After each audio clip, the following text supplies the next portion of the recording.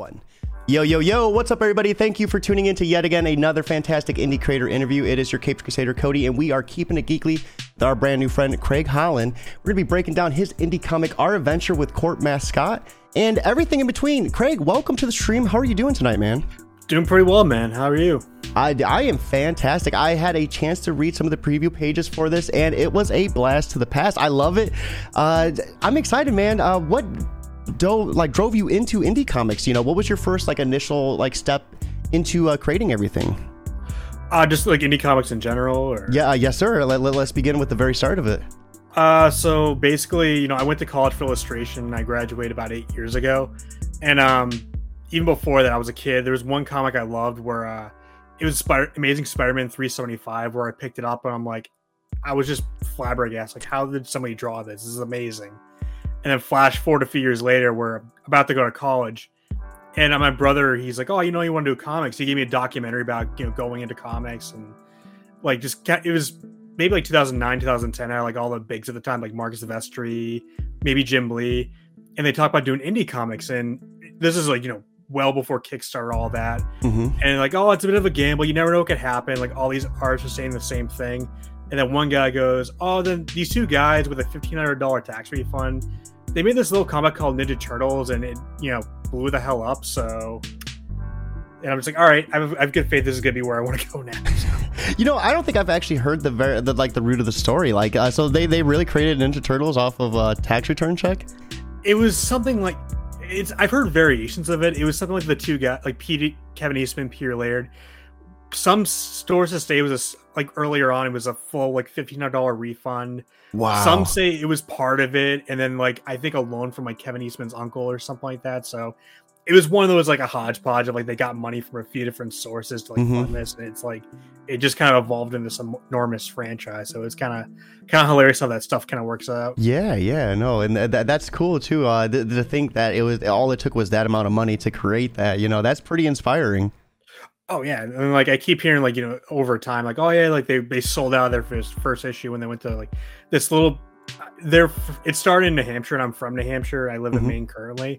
Oh yeah, Portsmouth Comic Con, and I'm that doesn't even exist anymore. But it's funny, there's some days where I sell a few issues of any of my books, and it's oh, they sold out. I'm different times we live in. So yeah. I mean, I don't know though. I mean, is it really selling out to achieve what they consider their dreams? Oh no! I meant they sold they had all the issues they printed that. Oh, I thought you meant the creators themselves. I was No. I didn't mean that. I meant more the first show they did. They sold out of all the issues that they had. Yeah, my apologies for the misunderstanding. No. That is huge though. You said that was at a con from your area. Yeah, it was. I guess it was important. I see Portsmouth Comic Con, and I don't think it exists anymore. But it's just funny. Okay, maybe 40 minutes away is where it all started, that these two guys had this really dumb idea or fun idea, and they just kind of did as a joke, and it's oh hey, they sold out all their issues. So. Yeah, it's because it's a crazy concept to think about it. Ninja Turtles, as a whole, just thinking without thinking of the actual design, it's crazy. So I mean, it's very possible. So that's what drove you to begin your journey. Yeah, just kind of because I love. It's even funnier because a few years later, the IDW rebooted the Ninja Turtles, and at my art school at the time, there really wasn't much focus on comics. You basically could be an editorial illustrator or a children's book illustrator. There wasn't much. It was a bit, I don't want to say narrow, but it was there. Years after I left, it became more broad. But I saw the reboot of the issue, issue 1. I saw on the comic book shelf. I'm and I kept reading it over and over. I'm I want to do this, and then I kept going down the rabbit hole of finding The Mask. Jim Carrey's The Mask was based off a comic book back in the day. I started reading Hellboy. I started reading all these other really weird, just outside Marvel, DC, all these very obscure things where I'm oh my god, this is you can do anything with comics, really. Yeah, comics seems just this really vast medium where if you go to create a film, there's so much in production, just hiring so many different moving parts. But with a comic, you really limit yourself down to an artist, letterer, yourself as a writer. And whatever, other small pieces you want to add. And you could really just go anywhere your mind desires. What was your first venture, your very first book? What was the title of it, the concept of it, and then I guess some of the creative process? Funny you mentioned that. Oh, I got it over here. So this is actually my first book called Color Me Reggie. It's a coloring comic book, so basically you fill in the dialogue. I don't know if you can see, color the panels, make them say whatever you want them to. Kind of like a Mad Libs meets like a coloring book. Yeah, no, that's a really cool concept. Thank you. Yeah, so basically so I started doing conventions back in like 2016. So I kept like doing I started like getting my feet wet. I'm like, I want to do a comic, but I don't know what to do. And I had this character named Reggie, who it's a guy. He gets a ring. He turns into like a 6-foot frog. His tongue turns into whatever he wants it to. And I'm trying to think. And it was kind of like I want to do a story, like a book with him, but I don't know like what to do, where to start. And I'm like doing fan art, but I'm like, I know like after a time, like it's gonna just. I feel like having a book in the long run is gonna help me. And then someone, like I'm trying to think. When people suggest things like, and they just 9 out of 10 times they don't apply to whatever you're doing. There's that one where someone goes, you should do. I'm like, what? And they say you should do a coloring comic book. I'm like, that's a good idea. Yeah, it clicks and you're just like, dude, where has this idea been? Right. And then like I did the whole like the dialogue thing where you fill it in, because that's how I kind of wrote comics. Like I'm a stickler for dialogue in like movies and comics where like, okay, that's cheesy. Because I did improv in college, where I'm like, okay, what would I say in this very moment? Like the first thing, and I just leave. Like I have a general idea of how the story's gonna go, but it's like first thing, what am I gonna say? And that's kind of how I did that. I funded that on Kickstarter back in 2017. Yeah, like summer 2017, around that time. So it was surreal. It was definitely definitely a learning curve. Like, okay, I could say that I really love the idea of you not knowing where you wanted to go with the story, and then you're like essentially like, you know what? Let's let the reader decide for themselves. Like, let them create it. What is there any plans on maybe doing like a second issue or a continuation of maybe some sort of like story that you create, or is that kind of just something that's on that it's like its own project?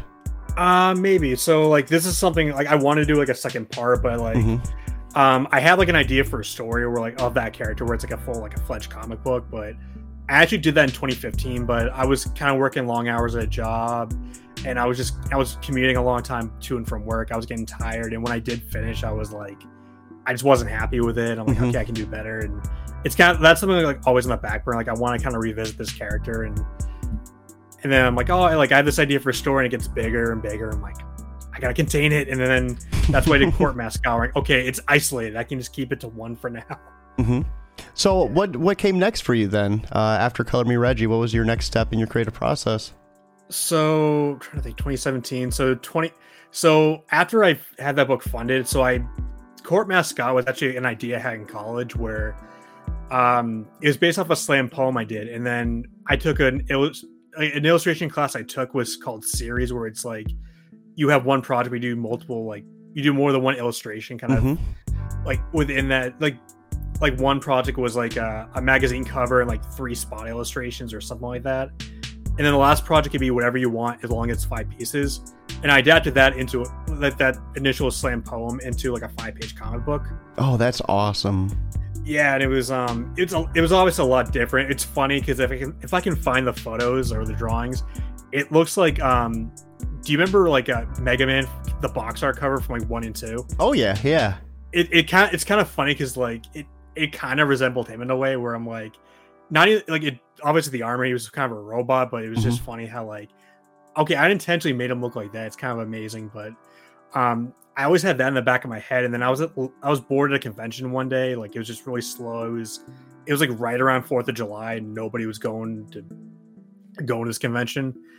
And I had this idea. I'm like, okay, what if I reveal this character? And then I just like brought out a notebook. I just kept writing down like a whole outline. Then I kind of broke that down. And 2018, I started drawing it, and it's about 60 pages long. So like I kind of did that from 2018 to like summer 2020, which a good like part 3, where each page is about 20 to 22 pages. Okay. I did like I wrote it out first, and then I drew, inked, and colored the third part within the 6-week period I was in furlough back when the pandemic hit. So go ahead.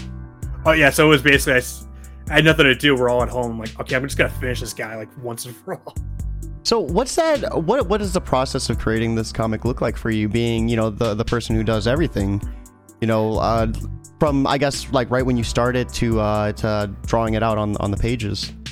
So what works for me is I like start with a very like loose outline, like okay, like XYZ happens, and then I kind of like it doesn't, no page count, no panel count, no nothing, and then I kind of like refine it a little bit where it's like, okay, like how can I take all this, put into like 24 pages. Mm-hmm. And then once I have like a good idea, what I do is I take like, you know, little sketchbook, and I kind of do little thumbnails where it's like, okay, like what would each page look like? I'm trying to think if I have my notebook sketchbook with me, but and then what I do after that is I pencil, like I do it in sections. I do like 20 pages at a time. I sketch like a full-on pencil sketch of each page, and then once it's all done, I go to ink, and I break it into steps because that helps me, like, okay, I can kind of measure like what progress I'm at. And then like the step idea. Yeah, so it's not like, oh my god, this big overwhelming project. It's just I take it in baby steps. Yeah, and then plus you get the dose of gratification too, like knocking off, you know, step 1, step 2. Yeah, I like that. Like dividing it up in chunks like that. That sounds like it's a lot more digestible. Yeah, and then there's this artist I follow, Ben Bishop, who he's done stuff for the Ninja Turtles. He's done like his own indie comics, and I think at one point, I can't remember which book it was, he actually had an Excel sheet where he has like all the page numbers and like what's been penciled, what's been inked, what's been colored. Or I don't think he was coloring that book, but I think he had someone else do it. But he like what he does is just he highlights it out when it's like, okay, I penciled it, cross it off, ink, cross it off. So that way it's just, you can actually see like, okay, I'm making steps toward like finishing my goal. I like that too. I'm always a big believer in like stuff like that. Maybe it's, you know, being like OCD with like organization, but like it's just something, you know, clicks when it's just like nicely grouped together. Oh yeah. Where it's yeah, like you just, it's more like digestible. It's basically like, okay, like it's like I can actually do this. I can take this in like steps. I don't have to like just blow myself out doing it like 3 days straight. It's like, okay, no, I can just 2 hours here, I do this, an hour here, I do that. So it's not like too overwhelming. So what would you say is the most difficult part of doing this, you know, by yourself? Which would you say is the hardest part to complete? Being the writer, creator, you know, colorist, all that. I mean, the big thing is just finding time, because there are times where, thankfully, like during the process, I bought a Surface Pro so I can do artwork on the go. Ooh, that must be nice. Yeah, it makes it a lot easier. Although there was a point where I couldn't remember which file was where, so I'm like going through my desktop and my tab, like, where's this one page in between 21 and 23? Like, what the hell? But I think the big thing for me is time, or like, because like I was in a long distance relationship before we moved in together. I'd go to conventions, and like I would, like, you know, hour, 2 hour driving, that takes time away. Just time is probably the big thing, and just I'm trying to think what else. Yeah, I'd say the time is probably the big thing, where I can like just kind of pace myself. But if it's something where like, again, I'm like gone for the weekend, or other things come up where I'm like, oh crap, I can't work on this right now. So we have Dr. Hino 419 over on YouTube stopping in and say, hey, sorry for taking so long. Not a problem. Thank you for stopping in. If you have any questions for Craig, feel free to ask away in the chat. So what have you done any special classes or like seminars or anything to help like hone your craft? So I actually went to art school back in, like, I started in 2014, graduated in 2010 to 2014. So basically I went in for illustration. So a lot of like, it over the years it's changed. Like it got a little bit more broad, but at the time it's more fine art space, where, you know, like you do refined drawing skills, you do like, they really push oil painting, which I don't hate it for what it is, but it's one of those like, okay, I need to do like ink and other things, but it did teach me like form and color, and it did help me in the long run. Like there was like, as you get like throughout the years, you do like, you know, figure drawing, figure painting. You do like other types of illustration classes. Like one I did like a sci-fi fantasy one at one point. I did a couple of digital illustration classes. Those are for the time new. I'm trying to think if there are any other. The last semester I took this really. Everybody who saw it was like, okay, you have to take this. It's an ink and color class where it's just they didn't. I would say they didn't want us to ink, but it's like, okay, a class for just for inking and just for color, which mostly was watercolor. And I'm like, this is like right on my ass. We have Dr. Hino 419 asking, what is this comic about? So yeah, let's go ahead and start breaking down, I guess, the concept and the idea behind it. All right, so this is my book. So Our Adventure with Court Mascot. So basically, as I mentioned, it started from a slam poem I had, but it's about so there's a character named Court Mascot who, you know, it's the early 90s. This kid, he gets a console and it comes with a packing game, and he's the packing game. And it's kind of like a Mario, you know, Zelda, or like Link, Mega Man, so on and so forth. And basically, like it's in 3 parts. The first part is like the kid gets it, and like they become best friends. He's playing the game all the time. He's like just cruising through the levels, and he's getting other games for the console. And then the second part is he gets older, or the player gets older, and he goes onto a new console that's not backwards compatible. So he's playing him less.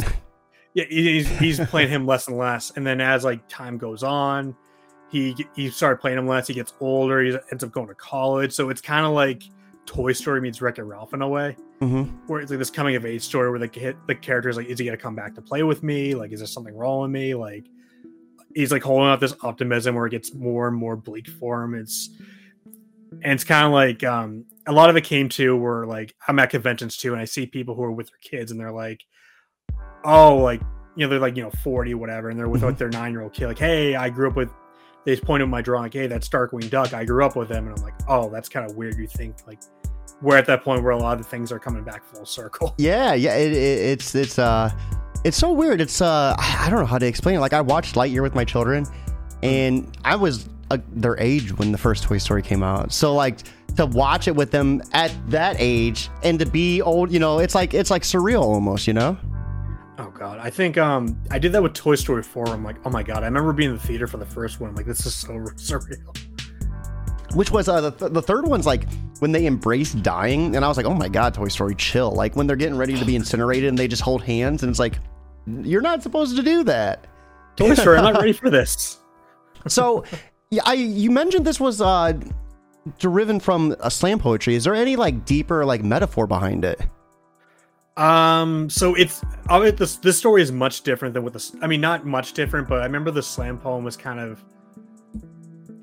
I'm trying to think. It was basically like because it was a lot shorter. It was basically the kid. He's like at a college age now. Like I was around the same age I think the kid was, and he like picks up this old console and like. I'm trying to remember. It was basically like a lot of the jokes were like, you know, he's riding his pet dinosaur, and it's like he's not really like. I should have read it before I came on here, but it's like the joke is kind of like, oh yeah, like it's gonna be so different. And then like he ends up, you know, falling in the same platforms. He ends up getting injured, and like you see the kid like, oh, this game doesn't work. And then like you see like the actual video game character like in a cast, like, what are you doing? Like, how can you not avoid this? It's just so easy.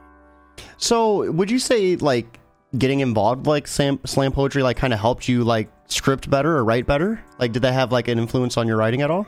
Yeah, so I kind of take like a few different things. One thing that's helped me writing, like right now, I'm reading a book called Story by Robert McKee, who is like a screenwriter. I think the book is about 20-ish years old, where it breaks down story and kind of breaking like, you know,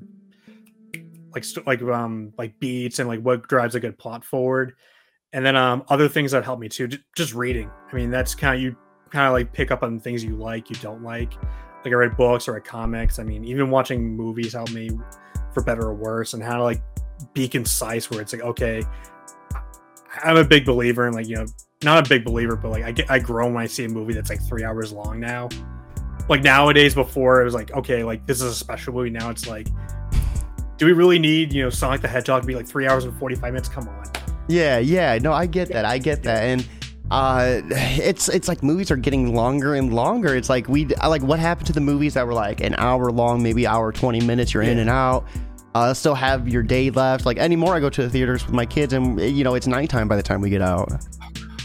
I read an interesting article about that where the reason that happened is because like what the end result is with movies, like, you know, for like decades from like the 60s to the 90s, like movies were just going on VHS, so there was like a limit to how long they can be. Mhm. That's why a lot of movies were like hour and a half, 2 hour long. That makes a lot of sense. I never considered that. And then movies, started going on DVD, so they're getting a little longer. There's a little bit more space. And then they said Avatar was the movie where like, oh, they made this big epic, and then they mentioned too like how movies on streaming, there's really no limit, so that's why like content's getting longer and longer. Where I'm like, okay, like some of it I didn't agree with, but like most of it I was like, okay, that makes a lot of sense for a lot of it. Like the fact, like especially with like the end result where now it's streaming, there's like, at least on our end, there's no like reason you can't have like a 4-hour movie. Yeah. And dude, do you guys remember DVDs when they first dropped? They were like $60 a disc. Like I remember like getting VHS from like movie theaters and everything when I was younger. And then when DVDs first came out, like Fast and the Furious, I remember was like a $40 to $60 movie on DVD. And now you go to like any like discount bin and like the original ones, it's like $4.99. Yeah, right. We have Dr. Hino 419 saying I'm all for detailed movies unless they're terrible. I am too. I just feel like we get so much filler. I feel like a lot of movies just have so much that it doesn't need. But then again, I'm not a director, so I don't know. Yeah. But let's get back to the comic. So real quick, with the slam poetry and with the comic, what was your inspiration for like a video game based character? Like this is a pretty unique concept. So I like the idea of it. I know for myself, we were talking a little bit earlier, like we're both retro gamers too. When you go to play that game again, it doesn't hit as good as it does the first time. You almost like you play it like just like I guess to get that feel good feeling. Yeah. But it doesn't look good. 9 times out of 10, it doesn't play good unless it's like a like an RPG or something. Like right. Outside of that, it's like hard to digest. So like, what was I guess your inspiration to do this type of storyline? I mean, it was partly for me because I like I said, the idea came when I was in college. Like I was getting into retro gaming at the time. I think like Super Nintendo. I think because at the time in college, I started like doing like my Game Boy, and I was like, okay, like what would like be like revisiting like your childhood kind of thing, and then like I'm watching like all the video game YouTubers like AVGN, like Happy Video Game Nerd, like all those guys, and like as I'm getting older, I'm like finding things I wouldn't even know I never had the chance to, and like I started collecting for the Dreamcast. I was a big Dreamcast fan like once I finally got one a couple of years ago, but like finding like odd things and just hearing odd stories about like the development and just like okay, I appreciate this. I wish like I knew more. Like I wish I knew this more at the time. You know what I mean? Because there are games I'm like, oh, I wish I knew this as a kid. I'm trying to think of one off the top of my. Phantasy Star Online was like one of the first like Sega Dreamcast games I played, and I remember being like awestruck by it. Oh god, completely blew me away. It was gorgeous. Oh, especially for the time, yeah. Yeah, it was like groundbreaking. I think it was like one of the few games you could play online too, right? Probably on console at the time. Yeah. Yeah, dude, just mind blowing. So. Or go ahead. Oh, sorry. I think for me, like I remember my big like video game like because I listen to other podcasts too where they talk about older games and they're a little bit older, so like, I get like different perspective. But there was one for me it was probably Sonic Adventure. Like I went to a friend's house, he had a Dreamcast, and I'm like, oh my, like I have a weird relationship with Sonic where it's like I played the games later on, but I watched like the cartoons, the comics, all that. I did the opposite where usually it's the other way around. I'm like, he actually has a video game. I played Sonic Adventure. I'm like moving him around. I'm like, what is this? Like I'm moving in a 3D space, and then I was like, and then like of course the Dreamcast went away. I'm like, where is it? This is awesome. I remember what was another good one, Gex. Enter the Gecko. Yeah, dude. But see, I was more of a N64 gamer, unfortunately. Yeah. Well, not unfortunately, but I couldn't afford the Dreamcast. Like that, I remember that just being like top shelf back in the day when I was a kid. I actually did have an N60. I still do actually, but I didn't get the Dreamcast till like it was kind of one of those things where like I didn't get it till I was at a flea market years, like maybe 5 years novelty, ago. Like a novelty. Yeah, just kind of like I found one where it was actually working, and then I just started collecting things here and there, and then got a small little collection. I'm like, oh hey, let's play Crazy Taxi here. Let's play. Such a good game too. Oh, God, so addicting. So. Real quick, we have the opportunity to dive into the first couple of preview pages, but first, for anyone that reads this, you said this was like a coming-of-age comic, so what is the type of feeling do you hope that your readers get when they read this book and they walk away from it? So if it's like a younger person, probably like a happy story, like, oh yeah, like not happy, but like a feel-good story. Like if they're older, like probably like our age and older, it's more like oh, I get this. Like I kind of want to do it from like two perspectives. One where it's like a kid, like, oh yeah, like a straightforward story. Then the adult is kind of like, oh, I get this. Like I remember like being a little kid and like, you know, playing these games or doing these things, and as I get older, I kind of forgot about it. And like, you know, fast forward when they're college, after college, it's like, oh, like kind of like more like a looking back, like kind of reflecting their life kind of thing. So I know it's way too deep for a book about video games. I think that's awesome. It's depressing to think like a PlayStation 1 came out 25 years ago. Oh god. Like that's like I'm showing my age here, but like I remember getting that when it launched too. Need for Speed Valley Car Racing and Final Fantasy 7, like. And I was a kid, and like, dude, that was my first introduction to RPGs. It was beautiful, but enough of the video game talk. Let's actually check out a comic about it, and we're gonna check out this preview. So okay, so you're able to see it okay? Mm-hmm.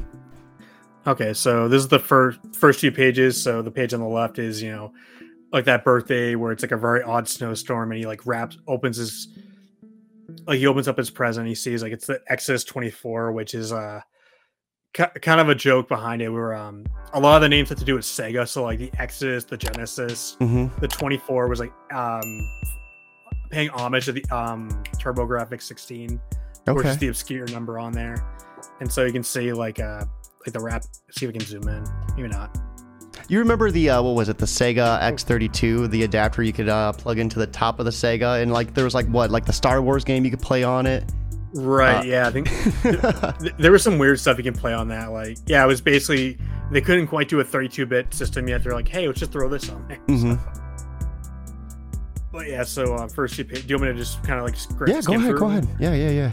And then the next page is just, you know, him like actually booting up the game. Of course, the VCR's in the background, and you actually see his world, and like, oh, nothing can be too much for us.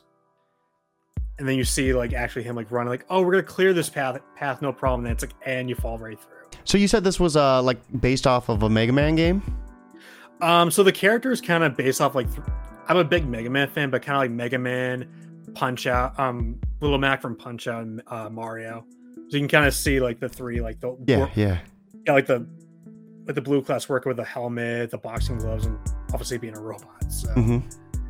And then you see like this fourth page, the one with the tentacles. I had this hardest time trying to think, like, because it was just basically like a montage of him like just going through the game. I'm like, and it was basically to the point where I'm getting done with the first part of the book where I'm like, I got to put something there. And then I got the idea of like where he's like trying to fight like these tentacles. He's like on the little monkey bars. I'm like, I really like how you had the monkey bars tied into the panels too. Like it's pretty interesting design, especially like for not having a lot of books like under your belt. Did you use as reference or inspiration for that? I always like looking at kind of obscure, like when I read other comics, like other kind of trippy things people do, like with like the sequential art. Like one that kind of, at least for me, like I have friends who mention stuff too, but one was for me was have you read Watchmen? Yeah. There was like one shot where it's like the Night Owl, where it shows like his cave. Or okay, yeah. And it's like it's like a long shot. If you didn't like, I think what they did, or Dave Gibbons was, he cut it into like 3 panels, and it's just literally one of those things where like you don't like, oh my god, that blew my mind. So like, kind of using that to your advantage.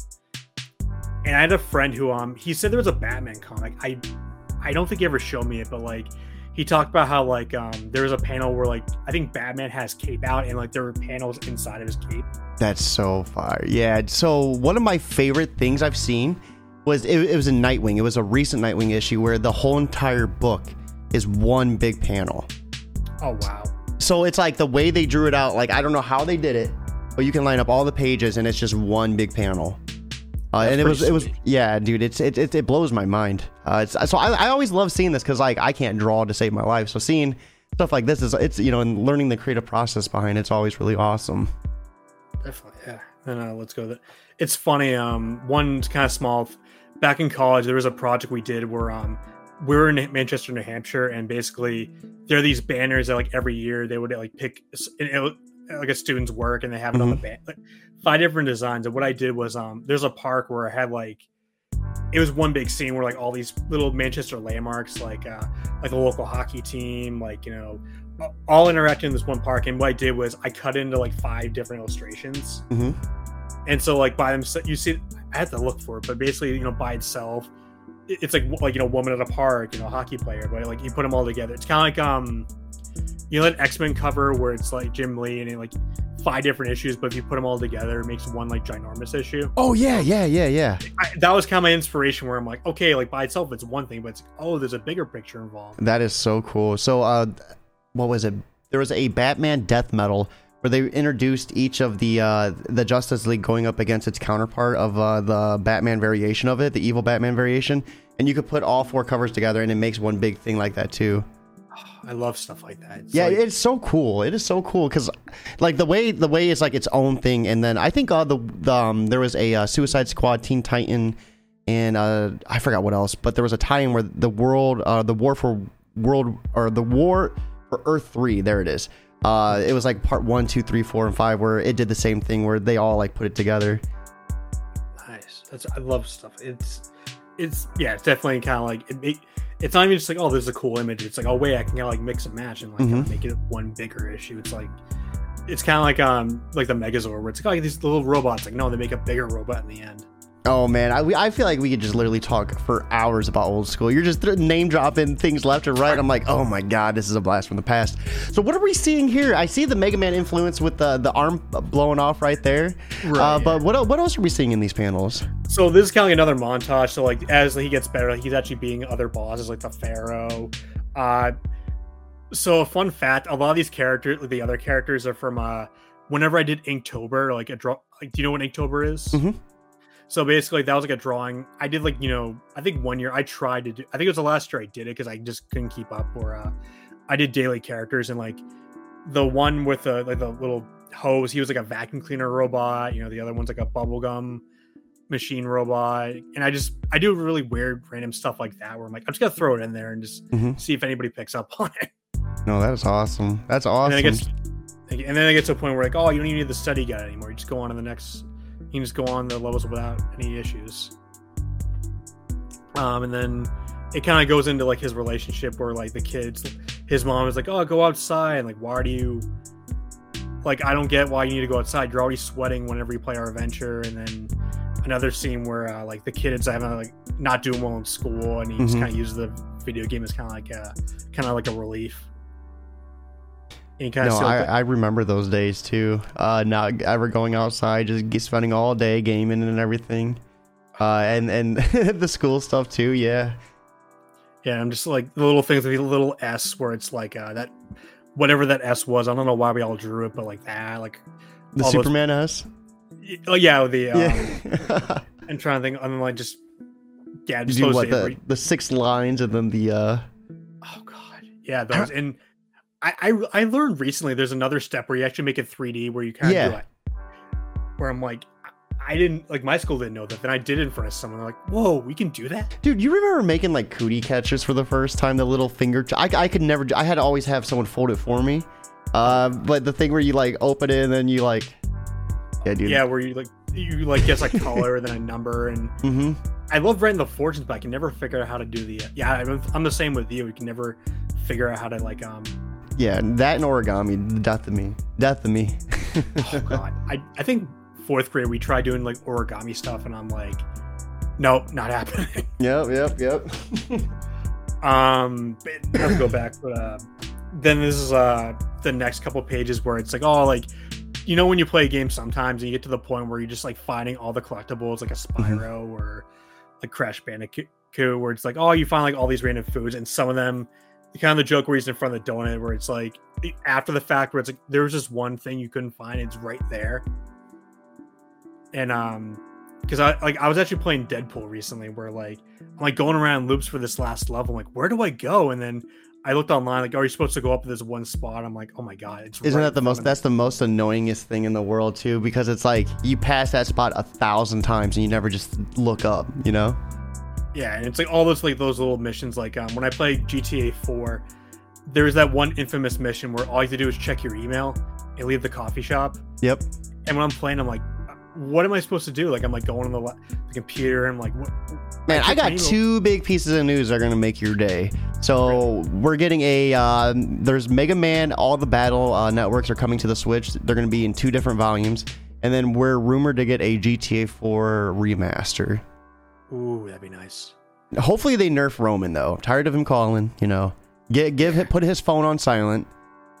God, but I'm about it. Like, I thought GTA 4 was better than 5. I mean, and I know that might be a hot take, but I like the story better, a lot better. I've heard that where I'm like, which one's better? People say that 5 is more like you can just do whatever, but 4 has like a more cohesive, more focused story. Yeah. And the boats are the cars. I called them boats because that's how they feel. The driving might be a little off, but it was an old game. Obviously. Yeah, it was crazy. It's small side tangent where the GTA trilogy that came out like last year. Yep. There's a person I follow on Twitter. I think it's like JP Switch Mania, where he like raffles off games. Where like, okay, if you retweet this, whatever, you could win it. And then I did it for GTA trilogy, where I'm like, okay, this is the only way I would get it because I've heard not good things about it. Where I'm like, I would only keep it if I win it. And then I get a message like weeks later, like, hey man, you won. What's your address? I'm like, God, it's too funny. So how many retweets does he get on something like that? Hundreds? He gets a good amount. Yeah, I think depending what the game is, like even if it's GTA, I'm like, people still were like, hey, I want a free game. So yeah, because I do a lot of Twitch streaming and I play all those games when they drop, and they're every bit of $60. So oh yeah, it was just, I think by now the games are probably like, I'm sure they did a lot of patches, but at the time I was like, again, I'm getting married this year, so I'm like, the budget's a little tight. I'm like, okay. I'm like, all right, if I win it, whatever. And I'm like, oh crap. Like, it was kind of one of those things where like I just kind of put it on my head. I'm like, oh, I actually won one for once. No, it's a fun one. I mostly played it for Vice City, to be honest with you. I like San Andreas, but Vice City was the one that I played and resonated with the most, Oh yeah, same. I think that was probably my favorite too, because obviously, because we talked about Ray Liotta a little bit beforehand, but people are like, oh good, like when he passed away, like, oh Goodfellas, and then I'm like, I didn't see it till later on. Then I'm like, wait, he was Tommy Vercetti. Like, oh my god. Like it's weird. Like, out of like all the original 3 GTA games, the only ones I did beat was Vice City. I beat that twice.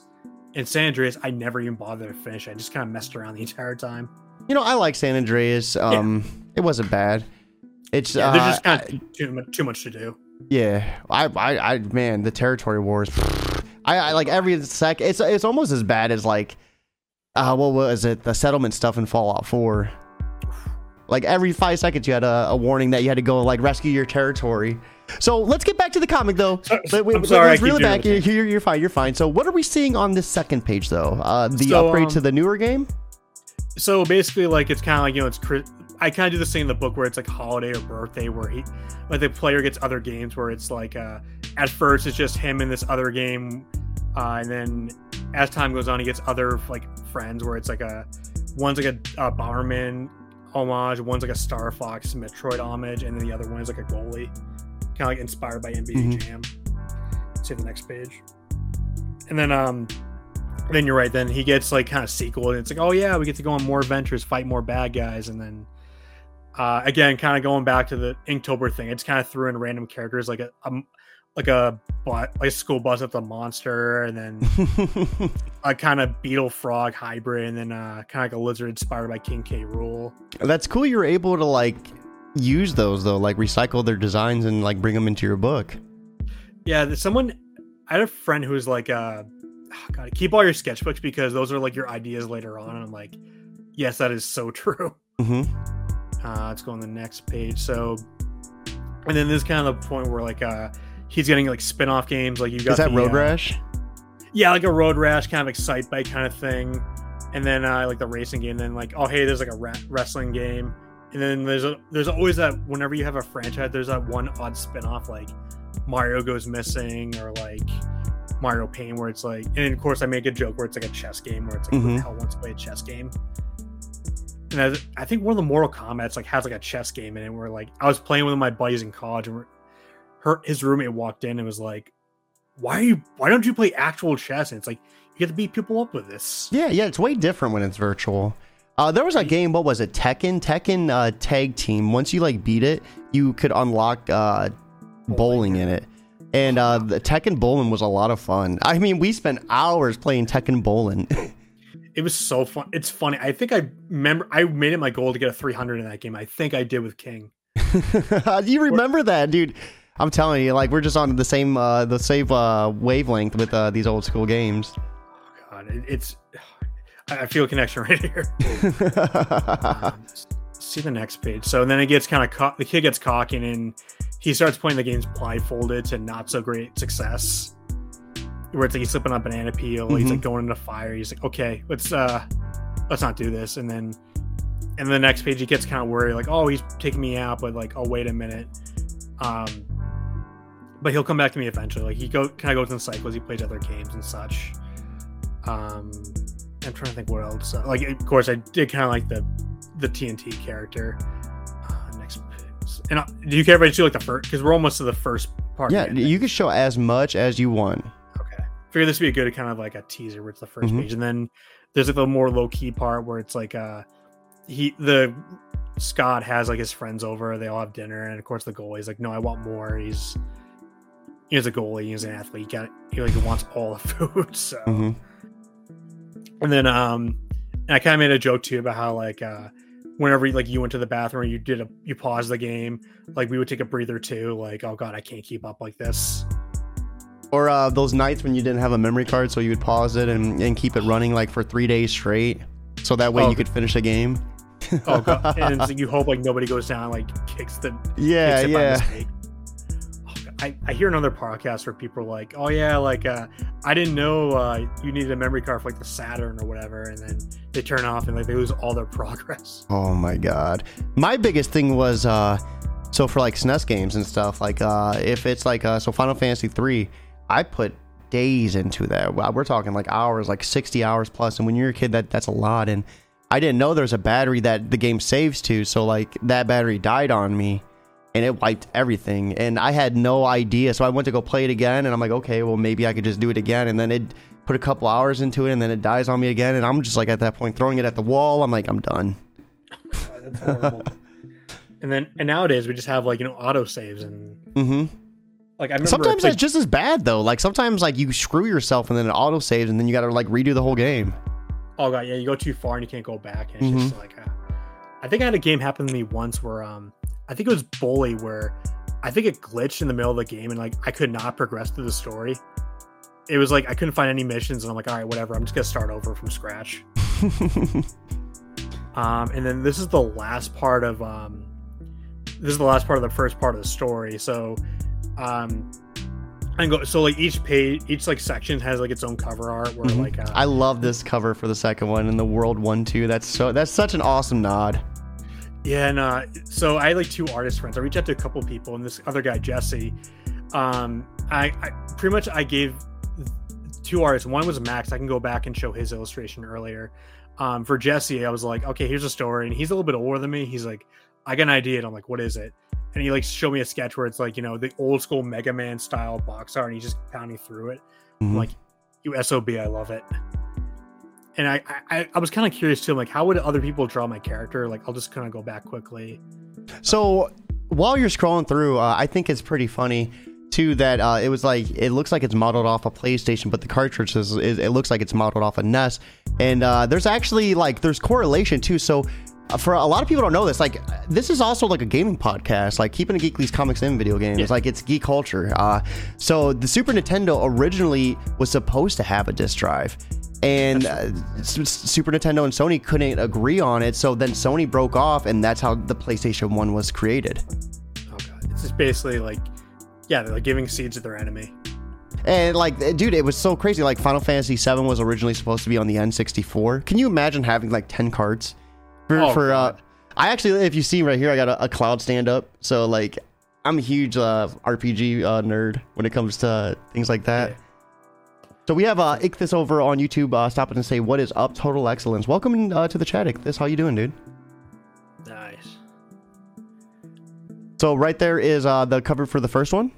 Yeah, like the first section where I had my buddy Max, where same thing. I'm like, I gave him the book and I gave it to him digitally, like, because I had it done like May of 2020, and I'm like, okay, I'm gonna do a Kickstarter like fall of 2021. I have time. I'm like, okay, like I just sent it to people, like do whatever you want. He like gave me this idea where he had like stretch arms, and I'm like, and he has like a very like energetic like kind of like drawing style, and I'm like, like I wish I did that instead of the propeller arms. But it's always so nice to get that different perspective on it too.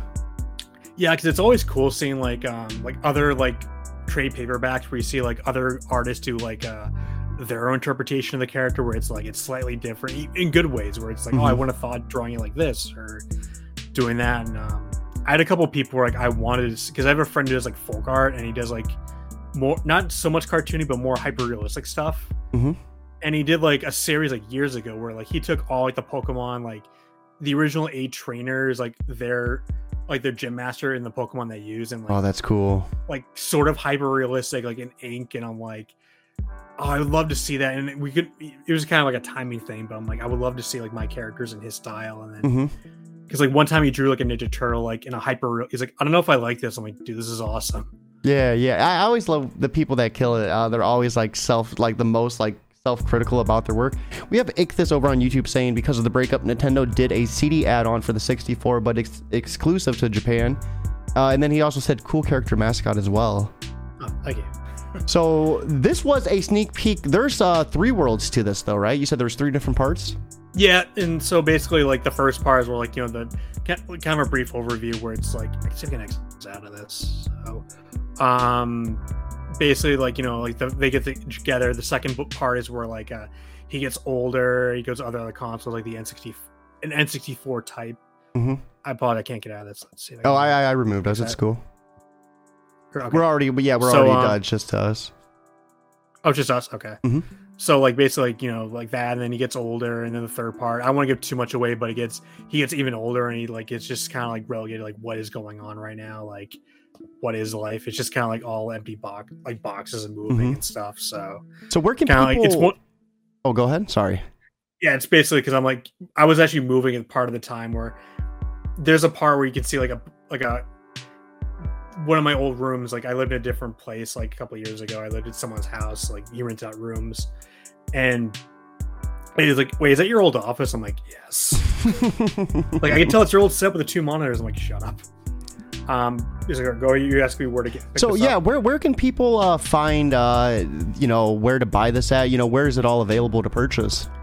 So if you go to bigcartel.com and you if you look by I can send you the link too. Like if you go look by my name, C Holland Art or Holland Art, you can see I have a lit page where it has like my Call Me Reggie book. It has my other book. It has a couple things on there, but you can order from there. I mean, I have in my house. I just ship them from there. So, or you can just email me too, or if you want to reach out to me, DM like, hey, can I get a book? I'll like, hey, send me like a PayPal, Venmo, whatever. And then your website too, right?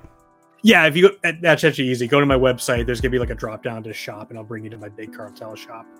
Which for anyone that's interested, I do have all of his social media links as well as the website for his own personal website in the description below if you're on YouTube or Facebook. If not, be sure to go to the YouTube or Facebook, check it out, and those will be in the description. So real quick, before we wrap things up, Craig, I want to ask you one question in particular. As much as this is a show to really promote your work, your book, and everything in between, it's also a nice little learning tool for anyone watching. You know, maybe they're first-time creators, first-time writers, first-time artists. So with that being said, for anyone that's kind of struggling just to get started on their own creative process, what type of advice would you give them to help them kind of push through that barrier? Just one thing, learn to take constructive criticism. It does help you in the long run. Just keep practicing, just keep doing a little bit every day, like find a few things to work on, try different things, like for example, I mentioned earlier, I had to take oil painting. Not something I use now, but it definitely helped me understand color and form a little bit better. Trying to think of anything else. Sorry, my cat's a little... No, you're fine. You're fine. I got 2 of them myself. We got a little cat tent right there. My one, if I don't pet her, she likes to come up and she'll actually put her paws on my headphones and yank them out of my ears. Oh, that's so nice. I have one where he doesn't like close doors, so every time any door is closed in the house, he just has to paw at it at any hour. But another thing too, just ask other artists too. They were like that at one point. Like I went to conventions, I asked all the big artists who were there, like, hey, what do you recommend? Like, how do you get started? Like going online, talking to other like art communities, like on Facebook and such. YouTube's a good resource, and just kind of like slowly building from there and just experimenting, really. Like right now, like, I didn't touch watercolor the first time in 4 years, and like, and like right now, like this is stuff I'm doing. So No, I seen those previews. I love it too. That's SpongeBob, isn't it? yeah, it's Man Ray. Like Yeah.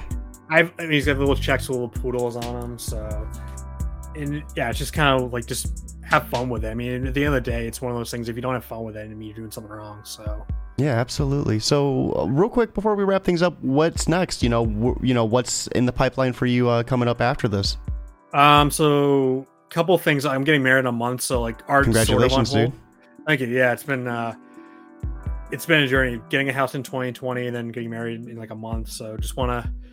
Once that's done, we have a webcomic my fiance and I have an idea for where it's just us and our cats. That's just awesome, though. Yeah, it's just something fun we're doing. We're gonna set up all social media pages for. We have all these ideas. Just kind of it'll be fun for me right now because I'm doing a couple of test runs where it's gonna teach me more about lettering. I'm like, okay, I have more time to experiment with this. Mm-hmm. And then another one-off. I mean, I do want to do a follow-up to this. Like, I have an idea, but it's gonna be a few years down the line. Because this is like 60 pages. I think that's gonna probably be a little bit longer, maybe like 80 something. Probably expect that in maybe like 4 to 5 years. And there's a one-off comic I have where it's called it's a very odd title, but it's called The Banana Man Slayer. So, small story behind that. It's basically about a comic book artist who he gets into fights with guys who go to conventions and has a banana costume and maracas.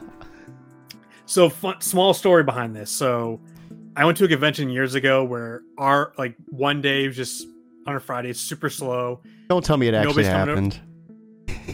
No, it thankfully it didn't. Because at the time I was like lifting weights and I'm like, there was like one day, it's just dead. And there's like this guy with steel maracas in this huge venue. We can hear him across the entire, oh my God, this guy won't shut up. And I'm like, if he comes this way, I'm going to punch him. I'm going to like straight up punch him. And then of course, whenever he kind of came out of like the vicinity, like people just glared at me like, you're going to do it. And then I was watching Unsolved Mysteries at the time, and I watched like an episode about the Son of Sam, like the whole cult thing. And I'm like, wait, what if there's? And I'm like bored, drawing like all these different banana men. Like, wait, what if there's like a cult of banana men, like just ruining artists and conventions? And I'm like, oh God, I can't not draw this now. I love it. I love it so much. Banana Man, if you're watching, hashtag F you for ruining that convention.